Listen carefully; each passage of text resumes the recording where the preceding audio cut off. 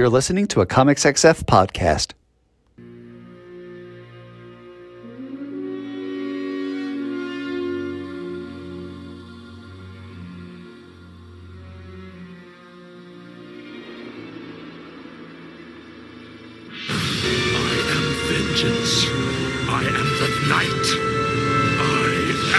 Matt Lazowitz, and welcome to this week's episode of Bat Chat with Matt and Will, a Batman ranking podcast, where each week my co-host Will Nevin and I dig into 3 Batman stories, discuss them, and rank them on the big board, thus creating a giant list of Batman stories from best to worst. Will, what's going on tonight?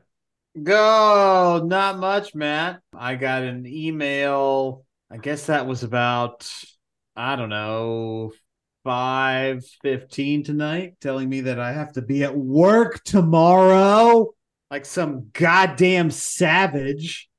So that's really got me in a chipper mood. The readings for tonight have me in a chipper mood. Let me ask you this. What is one prediction that you think is going to come true in this, the year of our Lord 2024? One thing that you think is going to happen before the end of December 31st, 2024. I have learned to expect in the past 3 years to never expect anything, because the minute you do, everything goes fucking cattywampus, man. I expect we'll all be a year older. That's a dodge, Matt. You don't get a dodge. I know. All right, I got mine while you continue to think. Okay. I believe, and I don't know which book this is going to happen in, right? I don't know if it's going to be Detective. I don't know if it's going to be Batman. I don't know if it's going to be Batman and Robin. I think this is the year we finally get Alfred back. It's time. Any number of possible avenues are out there. I think this is the year it happens. You know what? Okay. I believe that we have gone currently, as of this moment, gone a little over a year and a half with no Justice League title. The last issue of Justice League came out June 2022 cover date. But the Justice League died and it's gone forever. Well, I think by the end of this year, we will see a new Justice League #1. Who do you think is going to be on it? That is a good question, because I feel like every attempt to do a Justice League since Morrison that has not been some iteration of the Magnificent Seven has not worked. So I think it will be at least with the traditional 7 Justice Leaguers. Cyborg is a Titan. It's all been reestablished. All the continuity has come back. Cyborg's back with the Titans. So it's going to be Batman, Superman, Wonder Woman, Aquaman, Martian Manhunter, Green Lantern, Flash. The question, of course, there is going to be which, at least, Green Lantern and Flash is it going to be? And I think that's more up in the air. I think there's a good chance it would be Barry, since the main ongoing is Wally West's book now. So Barry Allen has no home except occasionally popping up as a supporting character. So I would not be surprised if Barry Allen was the Flash on the Justice League. And Green Lanterns, that's a little trickier, since there are 2 ongoing Green Lantern books right now. One is Hal, one is John, who are the 2 most well-known lanterns. What's the lantern that was in, I want to say that was a Black Label book? Far Sector. Yeah. Joe Malene. I would love for it to be Joe Malene. She's a great character. I think that would be a perfect opportunity to work her into the league. Putting a weird black female lantern on the league, that's a great choice. Especially with how male the league is.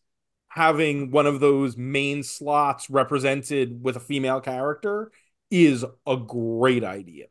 And how about this? How about Gail Simone? I would read that in a heartbeat. DC editorial, you've heard it here first. Let's make it happen. The only thing that might interfere with that is if the rumors are true, Marvel is giving Gale X-Men. Oh, well, God So damn. Look at that. yeah, the rumor is Gail Simone's name is attached to the free comic book day Marvel X-Men comic. And usually that's the forerunner for the new main book. So there's a good chance that Gail is the writer on X-Men, which is Well, a huge thing for her. wow. Yeah. I And am clearly behind on my comic news. I will also read that book. We need to do a Gail Simone episode sometime soon. Yeah, if not Gail Simone, Wish cast Jason Aaron. At my annual house anniversary party, Amber and I always have a little housewarming open house party at the anniversary when we got our house. Dan Grote, guest, friend of the show, etc., and my buddy John Bush, the former manager at Dewey's Comic City, and I were standing around the fire pit talking about who we would want to see on a Justice League book. And Aaron was one of the names that came up because he's one of the few marquee writers out there currently who has not had a run on Justice League. Morrison has, Wade has, Snyder has, Tom King hasn't. We just No, you didn't take that back. we didn't need that. You suck that back up into your butthole where it belongs. I wouldn't see that happening. I think Aaron is the biggest name who's now working at DC who would be the logical creator on a Justice League title. Tynion is a big enough name, but he's not really doing mainstream superhero stuff anymore. Joshua Williamson has already done a Justice League thing. And is mid.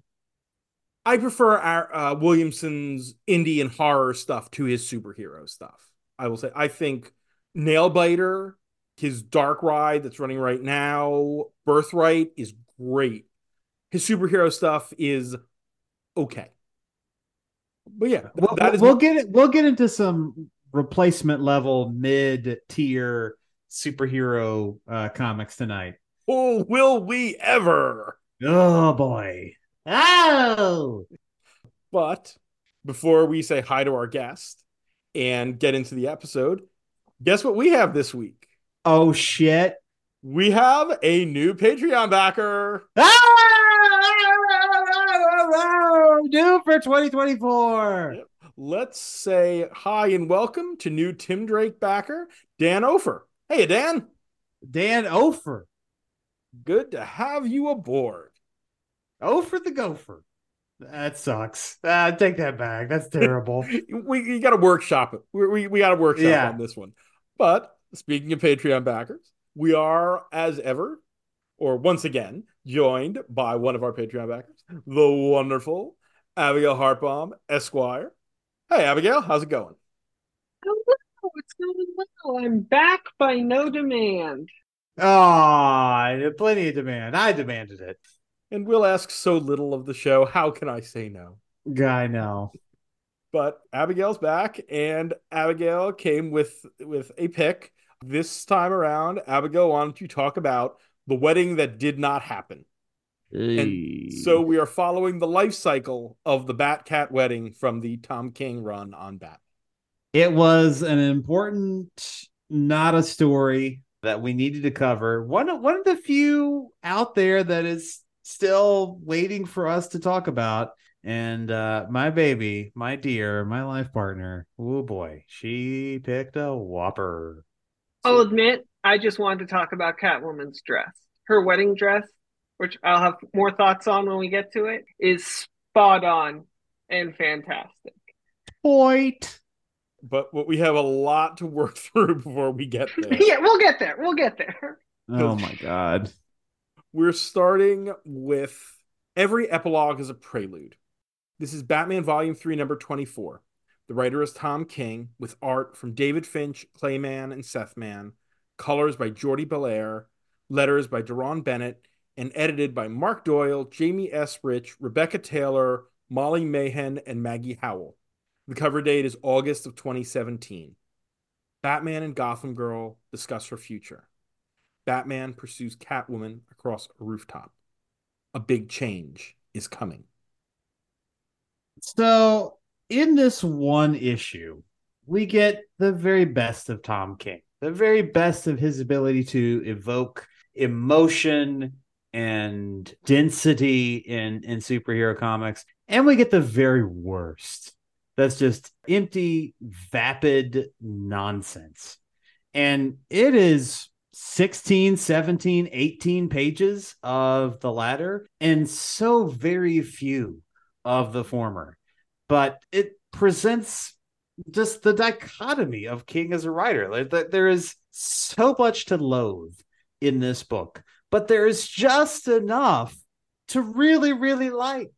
And this is just all over the place. This thematically tells you so much about Tom King. Yes. The central theme of nearly everything Tom King has ever written is trauma.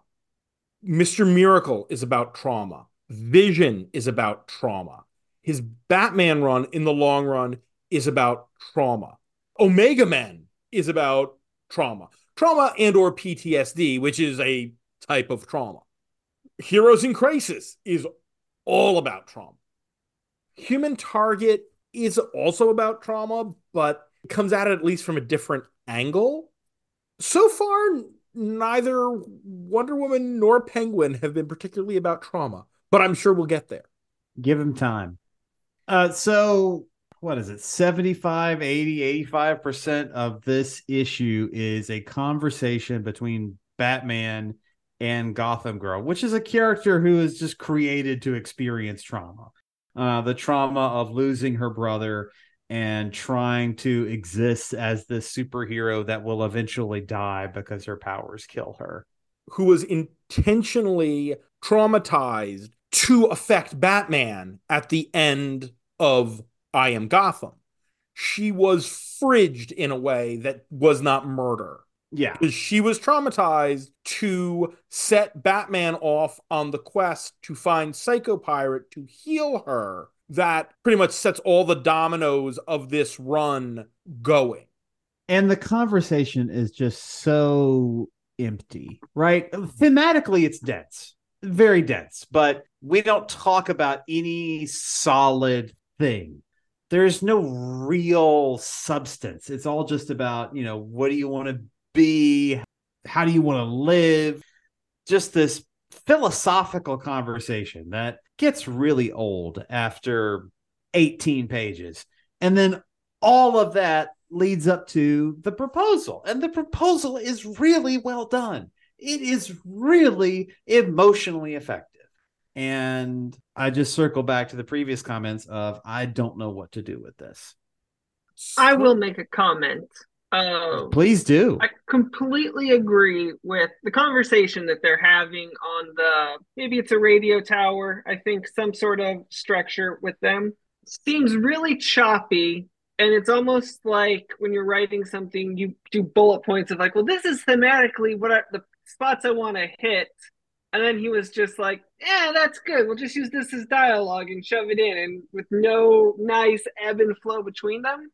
I do love me some Batman at daytime in the daylight.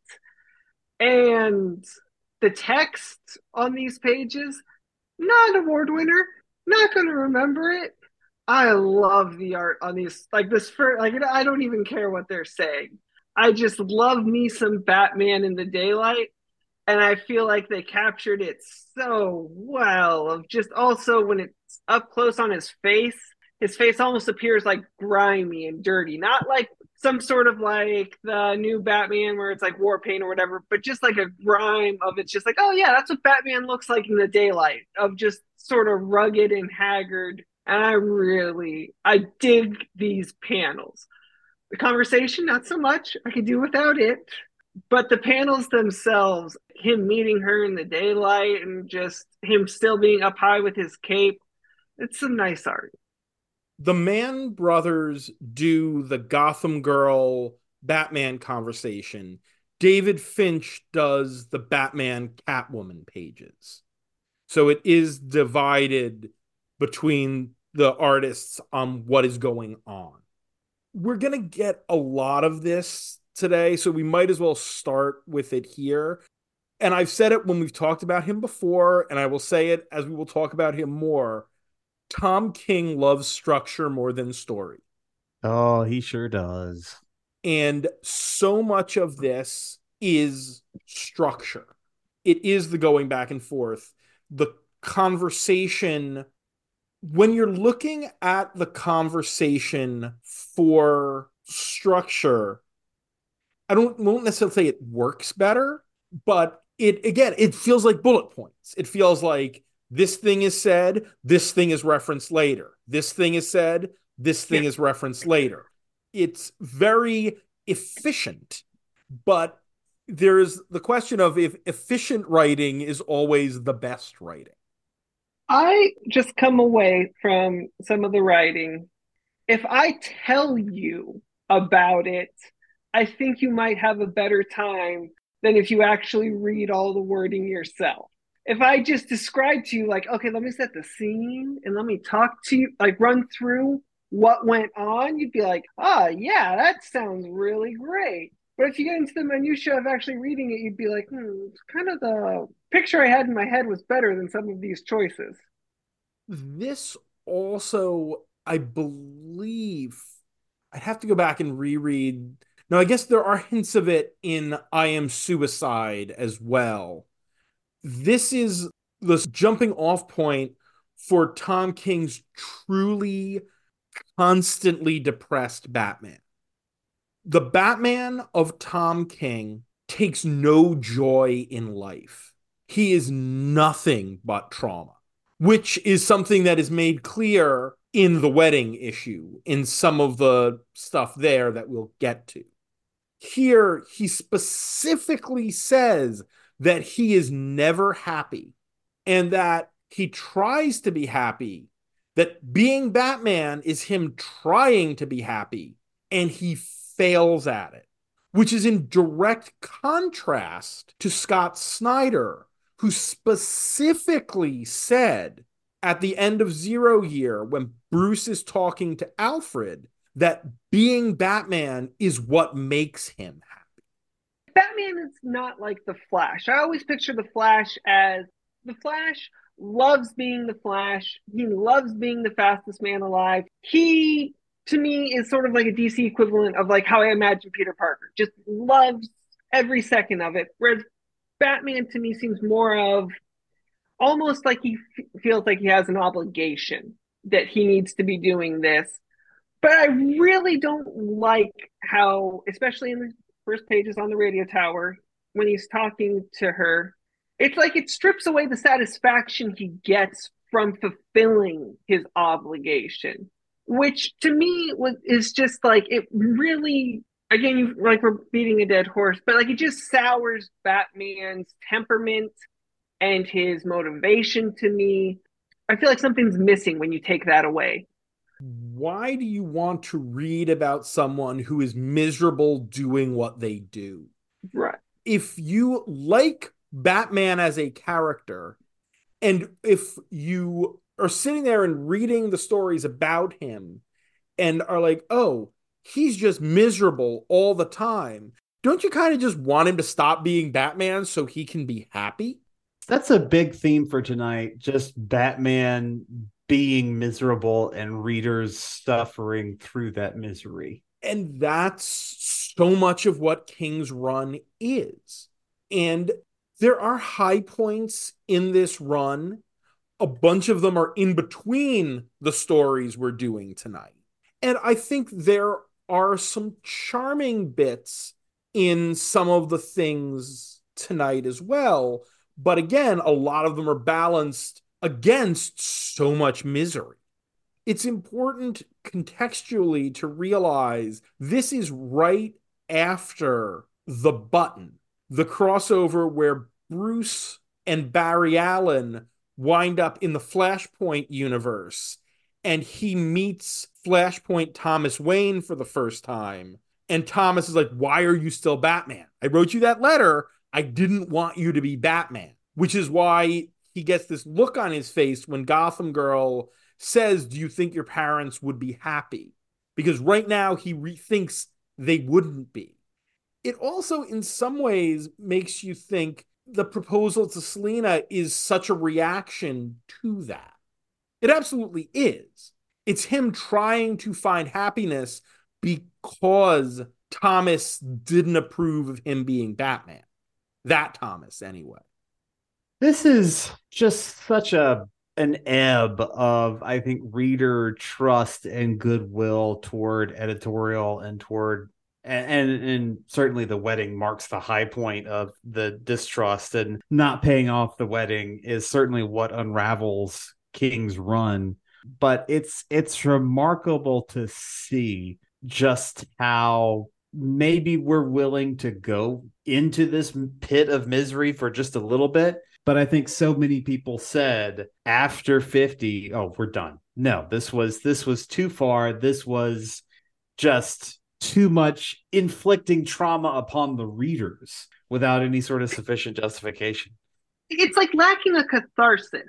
It's like, Yeah. okay, so you're taking me somewhere, and I understand it's going to be bumpy, but what's the third act? What's the catharsis? I'm not saying the catharsis needs to be ponies and sparkles and everything is happy, but I've gone on this journey of misery, and at the end of it, it kind of feels like, okay, so you just wanted me to go on a journey of misery. What am I getting from this? And I think reading this in retrospect, it loses some of the luster because we know where it's going. Reading this at the time, you can see that misery and be like, okay, he's going to come out of it. We know he isn't. Even the very end of this run, and this is the thing that I know is your biggest issue with this run, Alfred's death is sort of the capstone of this run. And Bruce never, ever deals with Alfred's death in any way. And again, I would not call it a capstone. I would call it an afterthought, as it is positioned in this run. Should have been the capstone, especially because Yes. King teases, well, teases isn't the right word, but there's a line somewhere in one of these books. Bruce specifically says he doesn't know what he would do without Alfred in his life.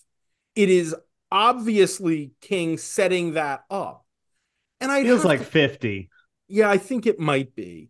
But I haven't reread the end of this run, but I feel like this run ends with this sunny sort of Bruce and Selina, well, we aren't going to get married, but we're married for all intents and purposes, and we love each other, and we're always going to be together. And it doesn't deal with Alfred's death. And the next run doesn't really deal with Alfred's death. And I don't feel like Bruce has ever really processed Alfred's death. Damian has. That's the entire theme of the Williamson Robin series, is Damian dealing with the loss of Alfred and his guilt about Alfred's death. But I don't feel like Bruce has ever really faced that down. Writers have teased bits and pieces of it. Zdarsky with him meeting the alternate Alfred. There was an Alfred one-shot by Alfred Rest in Peace one-shot by Tynion. But the whole thing there is, by the end, Barbara nearly smacking Bruce because he's not dealing with it. Wade gave us whatever weird clone thing that was. And there's a little bit of it in there. But frankly, the best we've seen Bruce dealing with Alfred being gone is from the Rom V Detective, where when he's got the demon in him, where does he go in the end? What is the last place he goes? It's not Crime Alley. It's not the site of Haley's Circus. He goes to Alfred's grave. That tells you more about how Bruce is dealing with life without Alfred than anything else. But nobody seems to want to really deal with life beyond Alfred. I don't know if King's run had been extended all the way or had gone to its original 100 issues. It seems like the kind of thing King would love to deal with because it's trauma. I think that's to me, that's hitting the nail on the head of why he wouldn't want to deal with it, because there needs to be a catharsis of Bruce dealing with Alfred's death. At some point, the misery would have to end. It either needs to go one branch or another branch of him dealing with it. Yet it just seems so much of his writing is just like, I don't ever want to leave this moment of being in this misery. Like little teasers, but then it seems like it just drops right back down. And that's not just King. I think there are a lot of Batman writers who sit and say that he's never left that alley. But I think those are not the interpretations of Batman that work the best. That he'll never forget that moment, but he has to build a life beyond it, because otherwise, again, he's just a ball of misery. And we were talking a lot about the other runs here. So I think we should probably let this one go and move on to the next thing. Oh, that means it's time. But Batman number 24, every epilogue is prelude on the big board. We have 357 stories on the big board. God damn. Number 1 is the post-crisis origin of Batman, Batman Year 1. Number 50 is Identity Crisis, not that one. The story where Tim Drake takes up the mantle of Robin officially. Still, at a family-friendly 69, it's Batman and Robin and Howard. At 100 is the first Legends of the Dark Knight Halloween special, Choices or Fears.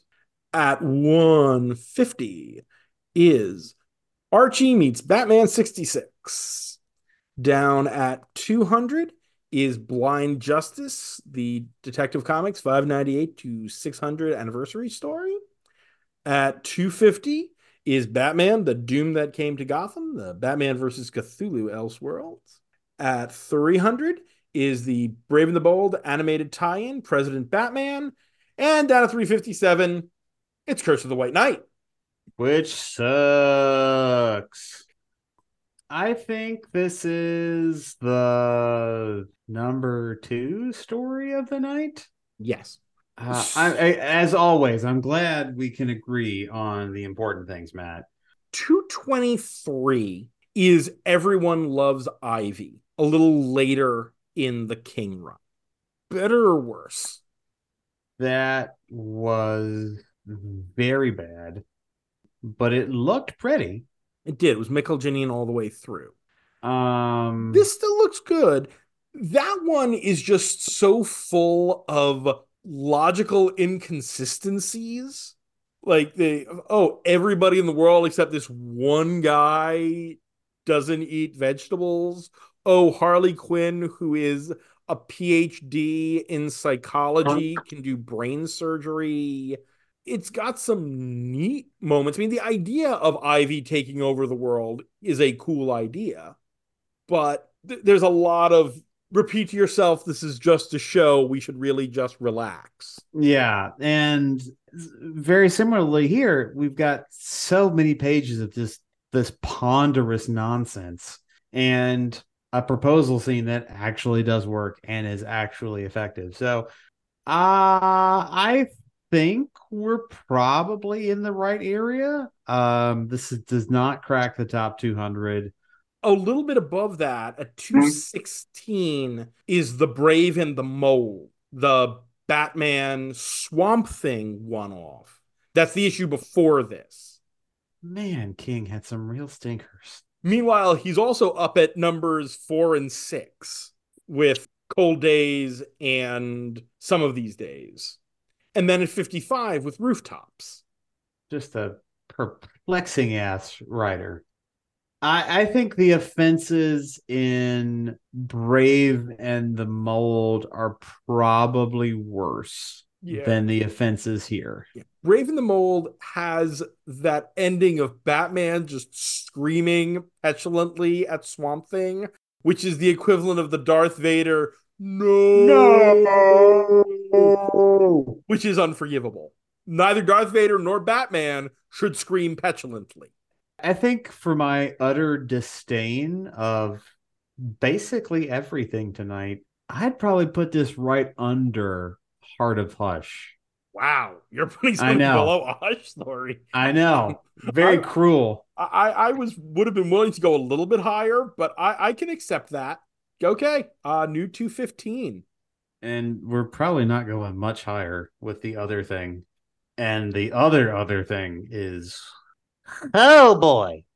Oh, and let's just say this as Matt is updating. So this is Batman 24, right? The wedding starts with what, 44? Yeah. We take this huge ass break and we go right from 24 into jokes and riddles, which was big old fucking waste of time. But then we've got some of the best of the run after that, with the two-parter of them going with Damian to tell Talia they're getting married, the double date with Lois, the Batman and Wonder Woman two-parter. That's some of the strongest stuff in this run. But I just can't believe like a proposal in 24 and then actually starting to pay that off 20 issues later. It's ridiculous. Superman proposed to Lois in Superman 50. They were supposed to get married in 75. And this is one of my favorite stories. But then Lois and Clark, The New Adventures of Superman, the TV show with Dean Cain and Terry Hatcher happened. And it was like, well, they're not going to get married there, so we can't have them get married in the comic. So instead, they wound up doing the death of Superman. And then it looked like Lois and Clark weren't going to get married on the TV show. So they actually broke them up. And then on the TV show, they're like, no, we're going to have them get married. So they had to turn around the breakup and the breaking of the proposal and get them married like 3 months later. Yikes. Corporate synergy does not work. No, it does not. Especially when the left hand doesn't know what the right hand is doing. But our second story is Prelude to the Wedding. This is 5 one-shots that are Robin versus Ra's al Ghul, Nightwing versus Hush, Batgirl versus Riddler, Red Hood versus Anarchy, and Harley Quinn versus the Joker. The writer is Tim Seeley, with pencils from Otto Schmidt, Brad Walker, Travis Moore, Minkyu Jung, Javi Fernandez, Hugo Petrus, and Sami Basri. Inks by Schmidt, Andrew Hennessy, Mick Gray, Travis Moore, Jung, Fernandez, and Basri. Colors by Schmidt, Jordi Belair, Tamra Bonvillain, John Callis, and Jessica Colleen. Letters by Dave Sharp. And edited by Jamie S. Rich, Brittany Halsher, Katie Kubert, Dave Wielgus, and Chris Conroy. The cover dates are July to August of 2018. The night of Batman and Catwoman's Bachelor and Bachelorette parties have various members of the Bat family confront villains who have learned about the wedding. So, aside from just a few moments, I think this is more or less passable. And it's, to me, Seeley is in the Williamson camp of replacement level writer. We need somebody to come in and do a book. All right, he'll be fine. He'll be fine. Just, whatever. But I cannot tell you how much I loathed. I believe it was the Red Hood book. And we're talking about what Hood should do as he's watching Catwoman. And I forget who it was, probably Jason, make some comment about Catwoman making out with one of her girlfriends. And it just reeked of circa 2000 male gaze, obsession with lesbianism, and just grossed me out. And that was disgusting. Everything else was more or less passable. That was disgusting. This is the height of pointlessness. Yeah. That's what bothers me about it. Even if the wedding had happened, nothing here that happens matters. And this is the best we have tonight. No, see, Oh, maybe we actually disagree. The problem is, I think the art on the third story in many cases balances some of it up. This is just filler. This is fluff. That Booster Gold story is so bad. Oh yeah. No, that's the problem. And that's the thing we're gonna have to discuss, is that this is another one of those cases of some stuff is okay, some stuff is terrible. Where does that settle out? Because the Booster Gold story is the worst. The Booster Gold story, if that was just those 3 issues, would be like bottom 10. Yeah. Okay. Well, we'll get to there. that when we get to that. Because I also have feelings specifically about Booster Gold that you don't have, because you don't have any investment in the character or any knowledge of him outside of a few stories that I do, that completely pisses me off. Matt, you don't know. I could be a Booster Gold expert. I could love Booster Gold. But no, you're right, man. You're right. That bothered you. There's one thing in here that absolutely bugs the shit out of me. Oh, what's that? Aside from Hush? Aside from Hush. No, the Riddler Batgirl story, especially the Riddler stuff in that story, bothers me to no end, because we've talked about this before a couple times when we've talked about Riddler stories. A Riddler story is supposed to be an intricate sort of mystery, and you should be able to go back and reread it and sort of play along. There's nothing there to play along with, because every riddle is tying into some arcane bit of Gotham history that is being created for this story, so the riddles work. Mm-hmm. What that means is that Eddie's long-winded riddles that he keeps giving Barbara mean nothing. It's just useless words on the page because you can't figure it out. And it gets to a point by the third riddle where you don't even hear the riddles anymore, because I don't think Seeley cared anymore. No. It was just like, oh yeah, Barbara's here at the end of the puzzle, because there's no point in laying out the riddle. Because there's no point, because they're not really riddles. They're riddles because I'm telling you they're riddles. They're not riddles because you can't figure out the answer to them. Baby, what's your thoughts here? I definitely agree with that. Of reading, like, okay, I have to shout out all-time favorite Batgirl costume. So I was more focused on that than the Riddler. Batgirl from Burnside is a solid costume. Yes. It kind of just felt like a scavenger hunt to me. Like, it could have just been a generic villain A who's like, you have to go here, and then the story's going to continue, and you have to come over here. It didn't seem like, oh, cool, I'm getting to learn a lot about the Riddler, or I'm getting to experience the Riddler through this story, which to me makes the Riddler a wasted character in it, if they're just a side character in it almost.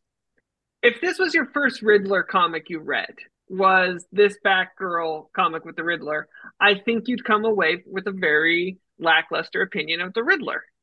If you want to read a fun Riddler story, there is a Batwoman versus Riddler story in this year's DC Holiday Anthology. That's a lot of fun. Of these 5, the one that I feel worked the best was the first one, the Damian Raish story, because there's actually character beats going on there.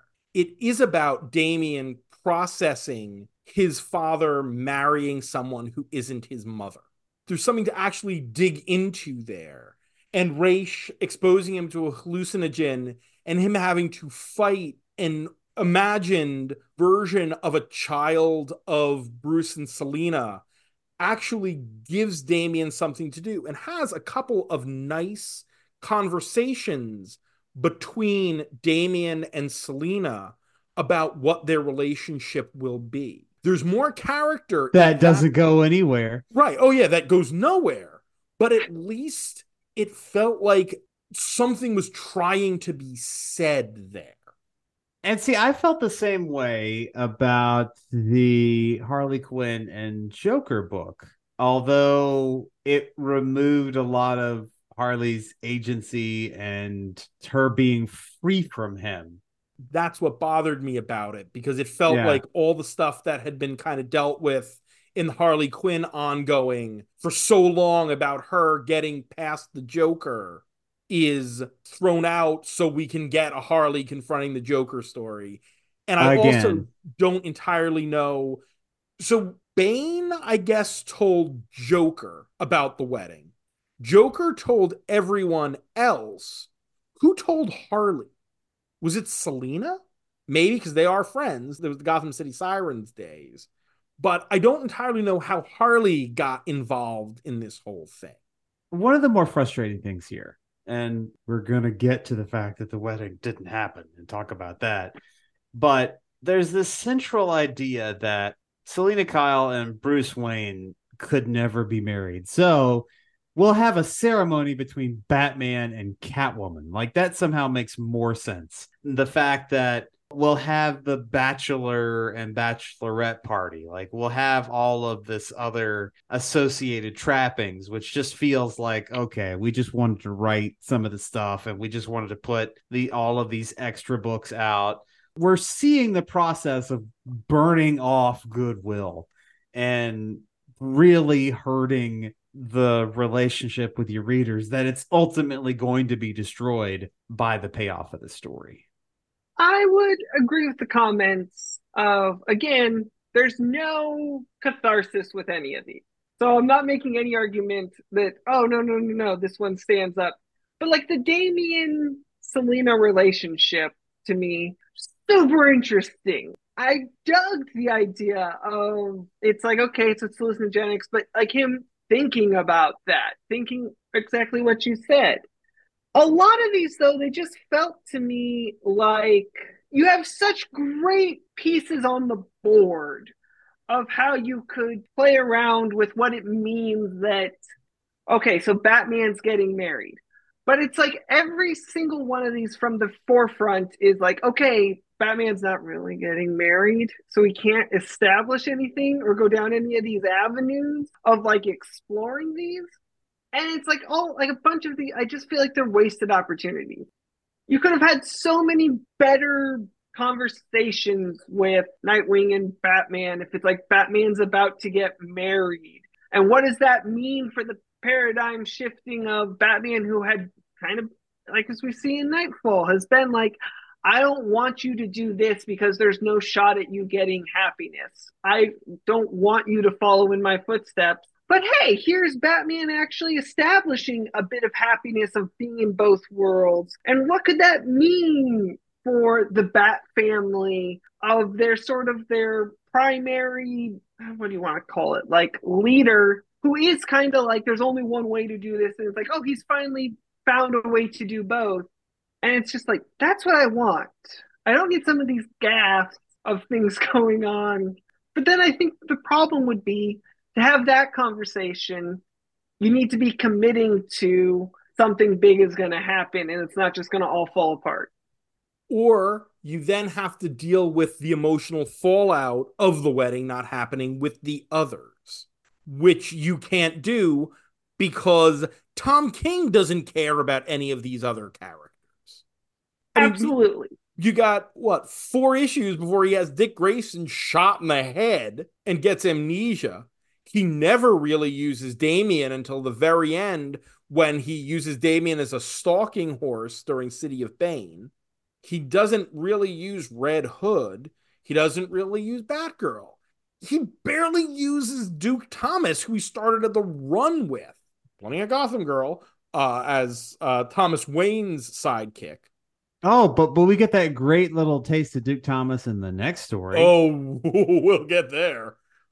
But again, I think the Damian story has some legs. I also like that Damian was being fitted for a tob, a typical Middle Eastern formal attire versus a tuxedo as an acknowledgement of his heritage, which is a nice choice. Yeah, that was nice.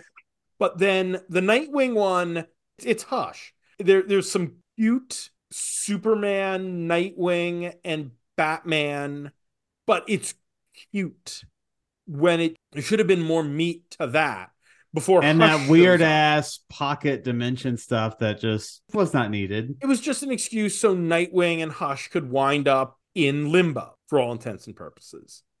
Then you get the Batgirl one, which is pointless and is just to sort of get to the end where Barbara realizes that no guy is ever going to live up to Dick Grayson, so she might as well make the first move, which, again, could be an interesting thing if it was actually focused on about Barbara thinking about her relationships with other men. Because recently she had dated Jason Bard and Luke Fox, and they'd kind of gone out of their way for a while to keep her and Dick apart. So if you wanted to start going in that direction, great, but investigate that. Then the Red Hood one, which is there for just a punchline at the end about Anarchy saying that, his mom used to tell him the Joker was his dad, which is a whole thing that we'll get to someday when we talk about some of the later Anarchy stuff. And the line about how, and look at what I could do for the approval of a psycho who I thought was my father, so Jason could punch him in the head because that's Jason. And also, bad look on Jason for all of these people from all of these causes gathered and him saying he'll give $300 to all of the causes when we know some of the causes in there are horrible people. So and there was some bad writing in there that mangled like the distinction between pro-life and pro-choice. I think it had like pro-abortion and it was bad, whatever it both was. sidesism. Yeah. And then the Harley Joker one, which just feels like nothing had happened to Harley at any point with her relationship with Joker. And this is like, okay, now it's my turn to get her out from under the Joker, which has already happened like 4 times. Yeah. It's just a frustrating example of tie-in comics that serve no purpose. I think that's a good place to leave it. Yeah. I just have one last comment on the Harley Quinn one. Okay. I was not a fan of, they change her costume, and it's like at the start when it's like the giant pot, she's like in like a chef's version of her outfit. Then she's in like a Disney princess version of her outfit. I know this is not the biggest flaw in the story, but I just felt like it was like, commit to it. I felt both of those costumes were really unoriginal versions of basically just like, I wish if you were gonna do that, of have the costume change, there was a much more original Disney princess costume for her that she was kind of in for that scene. That was like a Harley-esque thing, as well as like the chef's costume, whereas it just seemed like, oh, that's kind of not Harley Quinn how she's normally dressed. And I don't know, it upset me. Again, I feel like they left things on the table. All right. With that, it's time to put Prelude to the Wedding on the big board. 300s? I don't even know. So 300 right now after that shift is Batmite's New York Adventure. Yeah, that's better than this. I look at this, and again, it is mostly inoffensive, but it is also just, it feels like there's no point to it. Even at the time when the wedding hadn't happened yet, it felt like there was no point to it. It felt like a shameless cash grab because none of the other Bat books were dealing with this. So, hey, we got to do a miniseries. Let's put out these 5 weekly one-shots running up to the wedding. What was Detective doing around? Is this the Tinian run? If it is, it's the very end. I think this is the Brian Hill run. Oh, that quick little bit. Right, because Deface the Face, the James Robinson bit, it references Selena leaving him at the altar. So that's right after the wedding. So this is probably the very end of Tinian into Hill at this point. Or maybe just all Hill. But it's not in the heart. Not a focus. No. As much as I like Hill's work. Speaking of that, I think this is, so Deface the Face is at 318. This is probably above that because they're equally pointless. But I do like that Damien issue. I'd put this above Harley and Ivy at 310. Maybe right there? The new 310? 309? The new 310? Yeah. New 310. And here we go. Our final story of the night is The Wedding. This is Batman Volume 3, numbers 44 to 50, and DC Nation Volume 2, number 0. The writer is Tom King. with pencils by Mikkel Janine, Joelle Jones, Tony S. Daniel, Clay Mann, and various pinup artists. Inks by Janine, Jones, Daniel, John Livesey, Danny Miki, Sandu Floria, and Clay Mann. Colors by June Chung, Jordi Belair, and Tomeo Mori. Letters by Clayton Cowles and edited by Jamie S. Rich and Brittany Halser. The cover dates are June to September of 2018. The day of Batman and Catwoman's wedding is quickly approaching. Friends and enemies are bringing presents, but none of those presents are what a couple would hope for. And behind it all, a sinister hand is moving, preparing to make what should be the happiest day of their lives something far sadder. Two things, I think, place this book toward the bottom of the list. And I hope over the course of our discussion, you will come to see it my way. The first is the ultimate non-payoff, which we have already talked about. But Catwoman's decision to not go through the wedding is not her decision, right? If it is, I can't live this life with you, I can't be the hero you want me to be, it's a sad story. And I think sad stories are okay.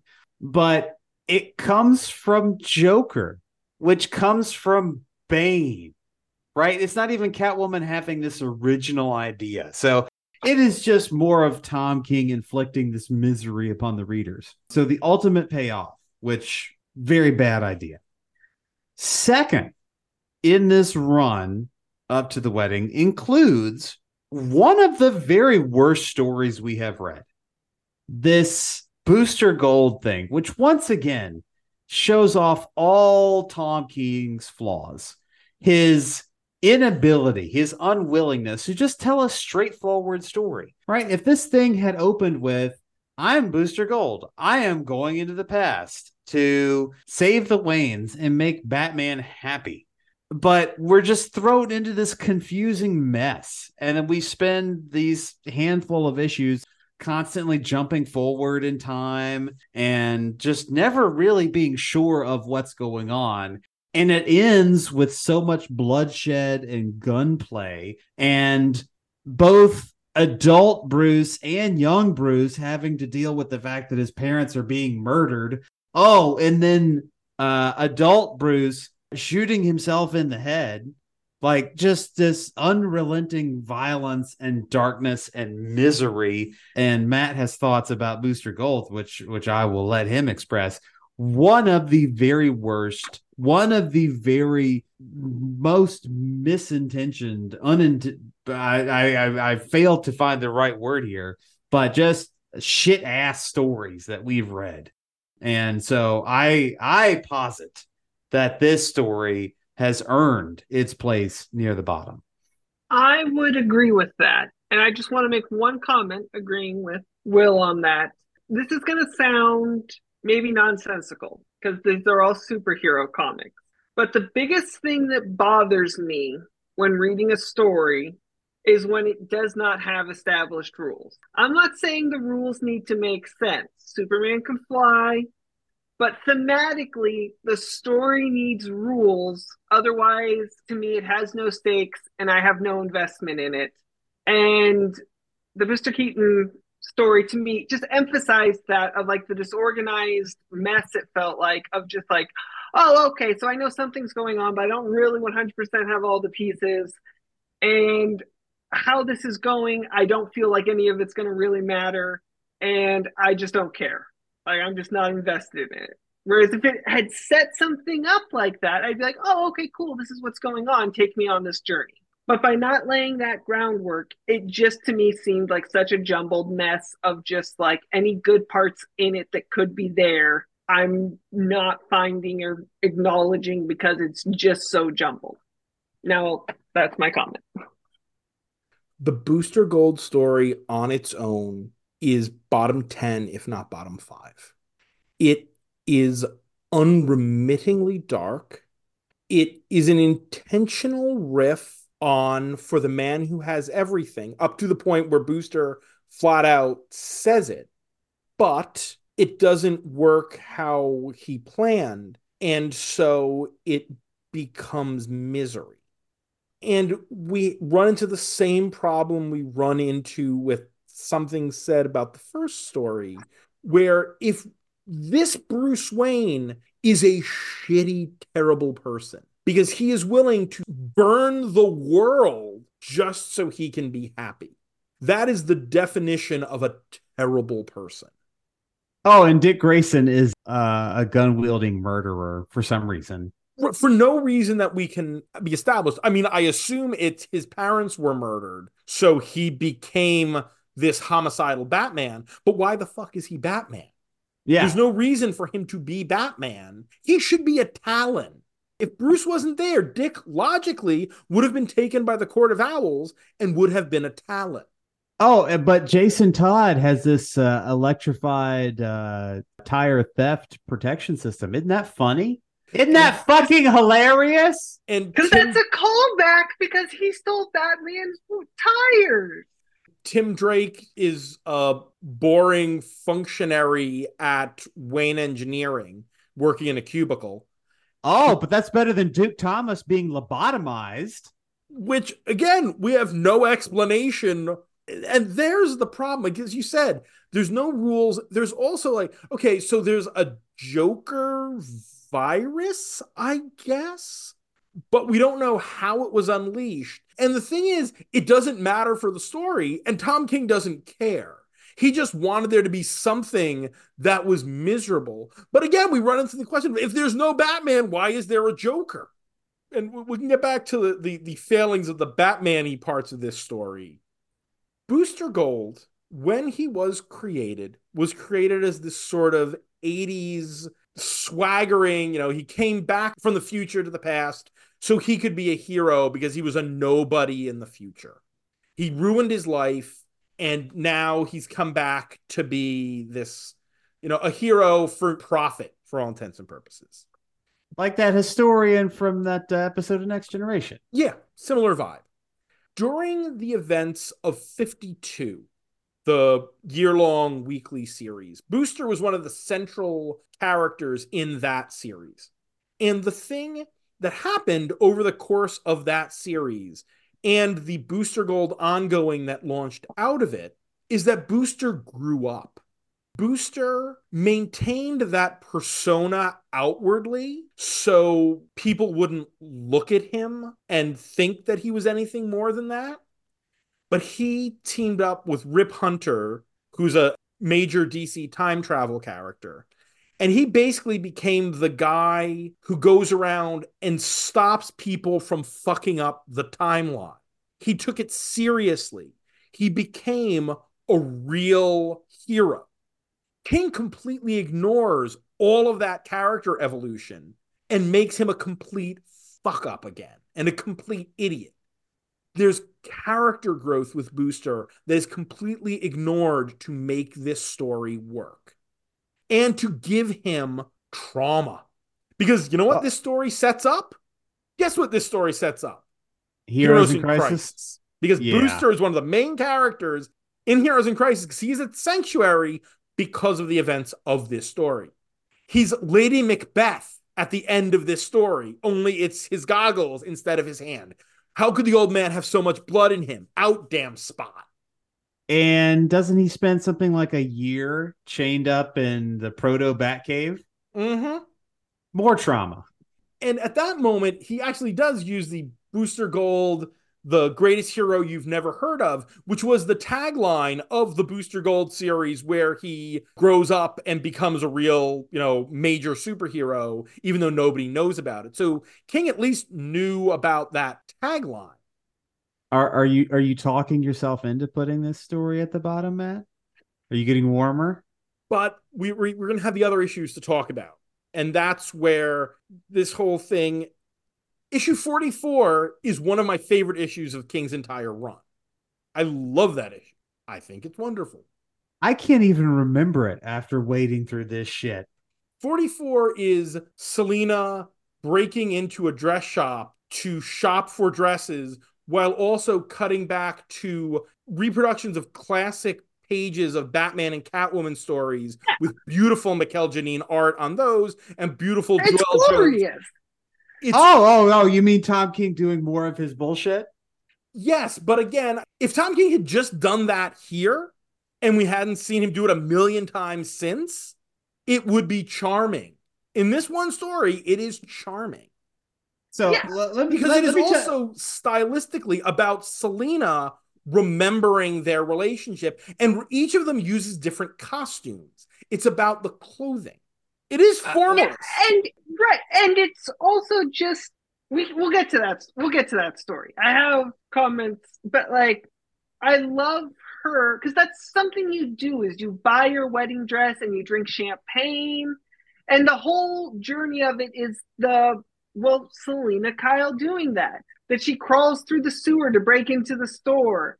And then she's there alone drinking the champagne, looking for her dress by herself. And there's something tragic in that of it's just like, oh, that's the life Selena Kyle lives. That even if, again, hypothetically, because the wedding doesn't happen, she's branching out and forming like a full life of getting married. A huge part of it is still her by herself because that's who she is and her flaws as a character, and not character as written character, but personal character. So the University of Tennessee, their marching band. I feel like my husband's about to mansplain something to me, but continue. No, I'm not. Just going back to Tom King and his bullshit. The marching band from the University of Tennessee. They do a very intricate halftime performance called the circle drill. And it's about the entire marching band just marching in this circle formation, getting tighter and tighter and tighter. And it looks visually impressive. But it's the same fucking halftime performance that they have done for generations. You do not have to applaud the Tennessee circle drill when that's all they do.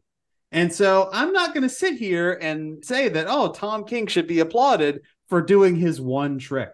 So, yeah, I guess here's my question. And I love that analogy. And it also points out the problem with his writing is that if you stumble upon a part of it, you're like, oh, this is really good. Like if you're just on Amazon and you're like, oh, wow, Batman's getting married. Let me buy a book. You'd be like, oh, wow, this is really nice. But if you're reading all of it, you see that it's just the one trick. It's like going to a crappy magician over and over and over again. By the third show, you're like, oh, yeah, this is terrible. Whereas your friend who's there for the first time is like, no, that was really fun. I enjoyed it. Fucking hate the University of Tennessee. Fucking vole bastards. It is my firm belief that whatever there is that can be likable, that can be lauded in this chunk is so far outweighed by all of the bad things. But I will absolutely say the art in 44 is beautiful. Absolutely stunning. I also, in 46, the splash page, which I don't want to talk about how the whole thing of it's like her Catwoman costume from Tim Burton, and there's the whole joke of he's like, oh, I suck at sewing, so I had to sew this together. Putting all of that aside, that's a beautiful splash page of Selena in that Catwoman costume that's got the stitching on it with just the background with the little bats behind it. That's a wonderful splash page, and it's not the artist's fault that his splash page had to be in this book. We go from there. We do have this little 8-page from the DC Nation, which there's one moment in it that actually did make me laugh, which I was surprised by. But there's a moment where Joker has this poor schmuck. It's Joker's favor a la Tom King. So it has to end with, misery. Of course.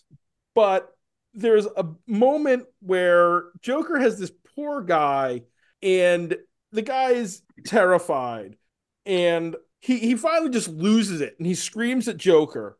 And then Joker tells him a terrible joke. And the guy just goes, ah! And it made me just laugh. He's like, okay, that is how you react. You're at this point in the situation where you're just done. And just shoot me now and get it over with. Right. Then we get into this 2-parter with the Joker, which is stunning. It's Mikkel Janine all the way through. And it's really good looking. And I guess it's that same argument you can have where it is just Tom King doing his Tom King thing. But he does have some interesting things to say about at least the way the Joker thinks about his relationship to Batman. And I like that the entire second issue is about Joker and Selina and talking about the way the villains interact with each other. Because I think there is something interesting in how that strata and that structure and the way each of them would play off each other. And the thing about how, Harvey, he's the one, he really used to keep us together. It's weighed down by the Tom King of a lot of it.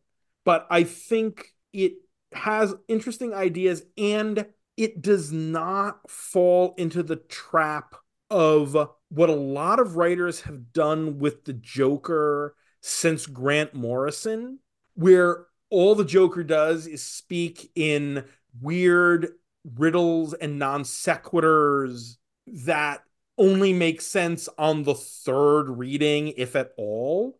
Mm-hmm. The Joker is actually speaking in coherent sentences and is communicating and conversing versus just being pure chaos. Something King does in other places with the Joker, especially in this current Brave and the Bold story. I also like that he does absolutely call out the Riddler's horrible sideburns that have bothered me since he got them in Zero Year. Those awful pickup artist sideburns. And then there's the wedding issue. Nice pinups. Gorgeous, gorgeous art. And some of those pinups are just stunning. I especially love the last one from Lee Weeks, just the use of blacks with little bits of highlight and the bits of Batman and Catwoman's faces that you can see through the masks. And I know there are people who think it's hilarious and clever to have done it, but to bring in Porky Pig and the bits from Batman Elmer Fudd into actual continuity is kind of dumb. Yeah, you had one thing that people kind of liked. You didn't have to do it. And I think they reference it again outside of this, don't they? Yeah, it's brought up a couple times. You remember that thing we did that you actually liked? Wasn't that something? But there are moments here that are really nice. The moment where Bruce asks Alfred to be the one witness at his wedding is beautiful. Anything nice that is there with Selina and Holly is completely undercut by the fact that Holly is playing Selina like a fiddle, because she's just sort of reiterating the things that Joker said because she's Bane's agent in this whole thing. And this, again, completely destroys the Holly Robinson character who had been built for years before Flashpoint. I just want to, before we get further away from them, I loved the pinups and I loved how it's Bruce talking in his bubbles. And then like the next pinup is Selina. And then as it gets along, it's both of them on the same page. I loved that back and forth of just the art and the dialogue. Totally did it for me. I love that. If you're going to have a ton of pinups one after another, to me, that was a great way to still work in some text into them that really fit and felt almost like poetic to me. But the whole thing of her being really Bane's agent, didn't that piss you off? Didn't it just it just felt like robbed everything of it's like, okay, so you're not just ruining this character. I also feel like you're ruining Selina, that you're making her feel kind of stupid that she's falling and not putting this together. I was more upset with how that all came together as the dominoes falling over than I was about the fact the wedding didn't happen. It was like, this is the reasoning for it. This is what you got. Like, did you just not have something? So you just decided, like, yeah, first thought, best thought. King has had this whole Bane thing in mind from jump. Because you can say whatever you want about Tom King. He does plan things. Lord knows he plans things. I And don't know if sometimes that's DC editorial has to step in and save us from those plans. At least like, 15 more issues of those plans. I'll be 100% honest. I never expected the wedding to happen. I never expected them to get married because comics like the illusion of change far more than they like change. And for how many years they were fighting to unmarry Superman and Spider-Man, I knew it was never going to work with Batman. You cynic. like 100%. I don't think there's like, you're a fool if you were like, it's finally gonna happen. But to me, it upsets me more going back to like all the one shots that they felt like such cash grabs.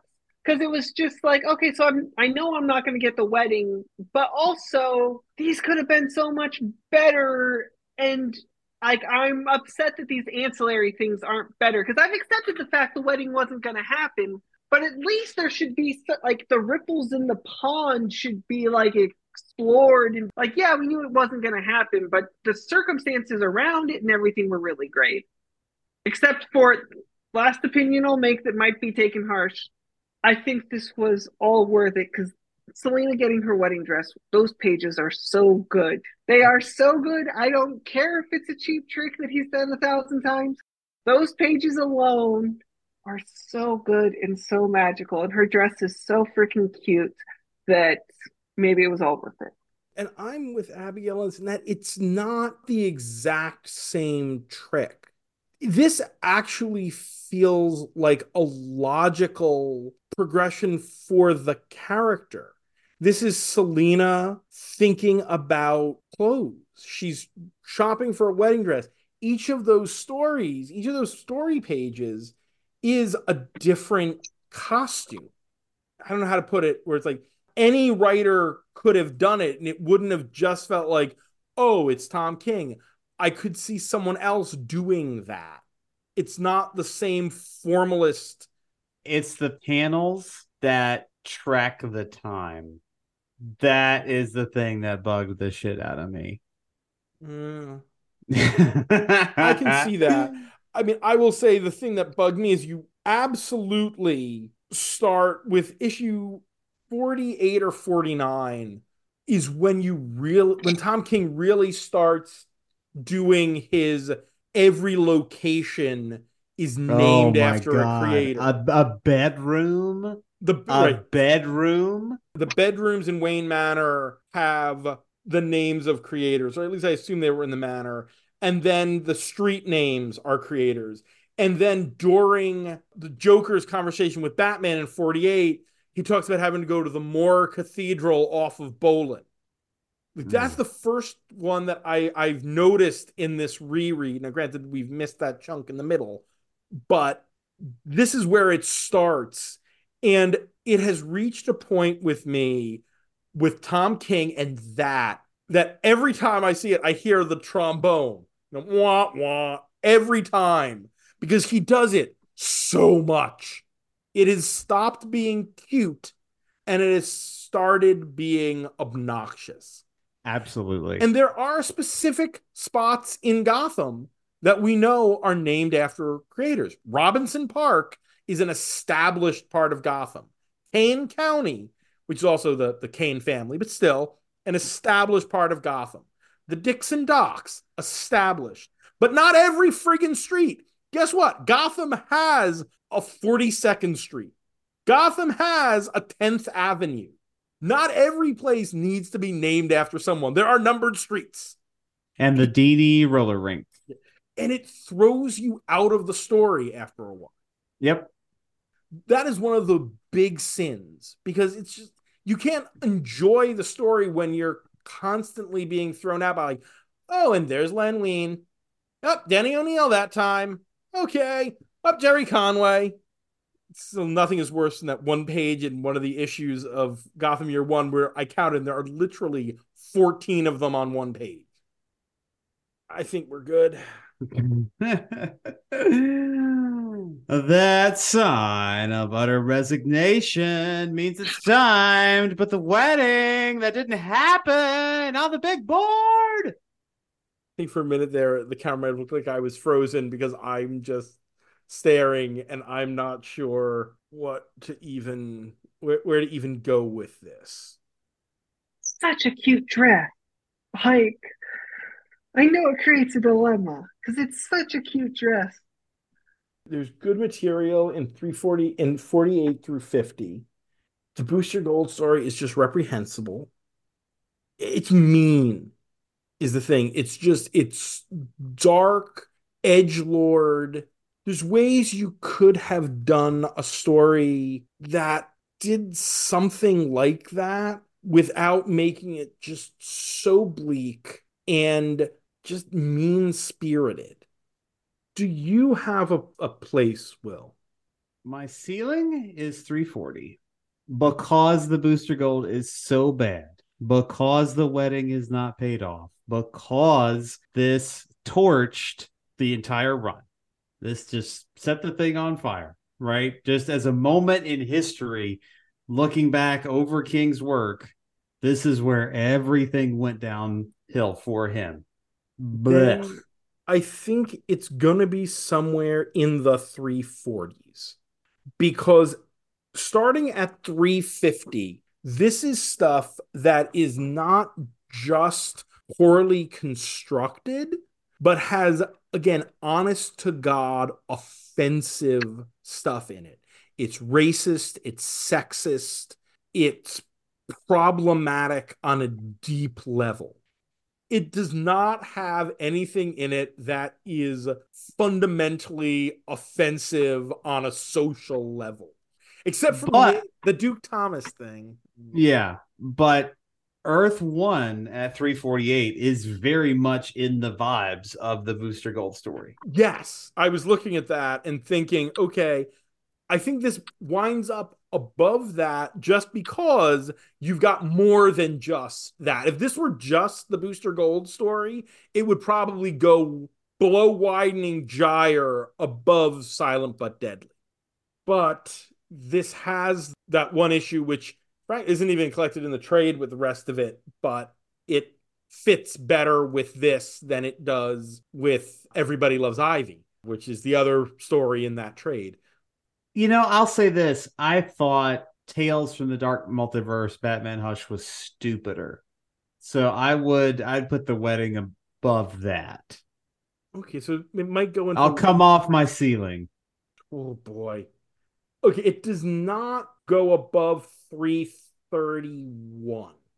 Days of Rage is not great and has some very white liberal late 80s thinking in it, but it is not poorly intentioned and the story actually has some stuff going on there. Below that is Night Quest The Search, which you get a similar vibe with Duke Thomas lobotomized and Chandra Kinsolving infantilized there. Is it the new 332? Is it better than Night Quest? Hey. Matt. I said I'd come off 340 a little bit, and you're going all the way up to 330. Is it worse than War Games? 24 issues. War Games is, for me, forgettable. Okay, that's a valid point. The wedding is bad in a way that doesn't go away. All right. My ceiling, I stand firm on this one, Gotham by Gaslight at 336. Then I think it's the new 338. I can live with. It is below Case of the Chemical Syndicate, above Mask, which is just sort of pointless and forgettable. Yeah, I can't even talk about not great stories anymore. I'm spent. And from henceforth, I'll tell everyone how much you loved the wedding and the Booster Gold story. It's a really cute dress. If nothing else, they nailed that dress, which really Baby, doesn't go to him. That baby, goes to baby, the artist. baby. We will renew our vows and you can get you a copy of the dress. Oh, I've already started looking. If we had had my way, we wouldn't have even done the prelude. We would have done autobiography of Bruce Wayne, the story of how Earth 2 Batman and Earth 2 Catwoman got together, which is a delight. Well, it's too late for that. No, isn't it, Matt? I suggested that, and you're like, no, no, no, no, let's do all the stuff around the King wedding. And I was like, really? You want to do that all in one night? Okay. But hey, I would say you got to knock this out.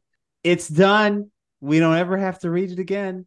And I do have an episode planned around more successful bat-related weddings that will include that story. Well, there you go. But yeah, well, we've made it through. Oh, we made it through. And next week will be better because next week we're going back to one of our favorite creators with 3 more stories from Darwin Cook. That is going to be better. We'd like to thank our Patreon backers, Dan Grote, Josh Wheel, the enchanting Mrs. Abigale Heartbalm Esquire, Mm. Asimov Fangirl, Tony Thornley, Go Utes, Sam Hopper, John Wickham, Robert Secundus, Bobby $2, Tim Rooney, Giorgio Sergioli, David Wheel, Alexander Wheel, Matt McThorne, McThorny, and Dan Ofer for their support. You can follow the podcast on Twitter at Batchat Comics, and the show is available on Apple Podcasts, Google Podcasts, Spotify, Amazon Music /Audible, and on comicsxf.com, where new episodes drop every Thursday. You can support the podcast on Patreon at patreon.com/batchat with Matt and Will, where you can get shoutouts, bonus content, pick a story, and even come on the show. If you want to hear more of my ramblings, mostly about the 3 C's, comics, cinema, and cats, you can follow me on Twitter at MattLaz1013. And I'm at Will Nevin. I'm never leaving Twitter alive. Good night, Huntsville. And be sure to visit ComicsXF, comicsxf.com, or at ComicsXF on Twitter for our weekly Friday Bat Chat roundup of new Bat books. For my other show, WMQ&A, where my longtime best friend Dan Grote and I interview comics creators, retailers, publishers, journalists, and other related tradespeople, as well as all the other stuff Will and I are writing. And stay safe out there, folks. Gotham is not a place to be after dark.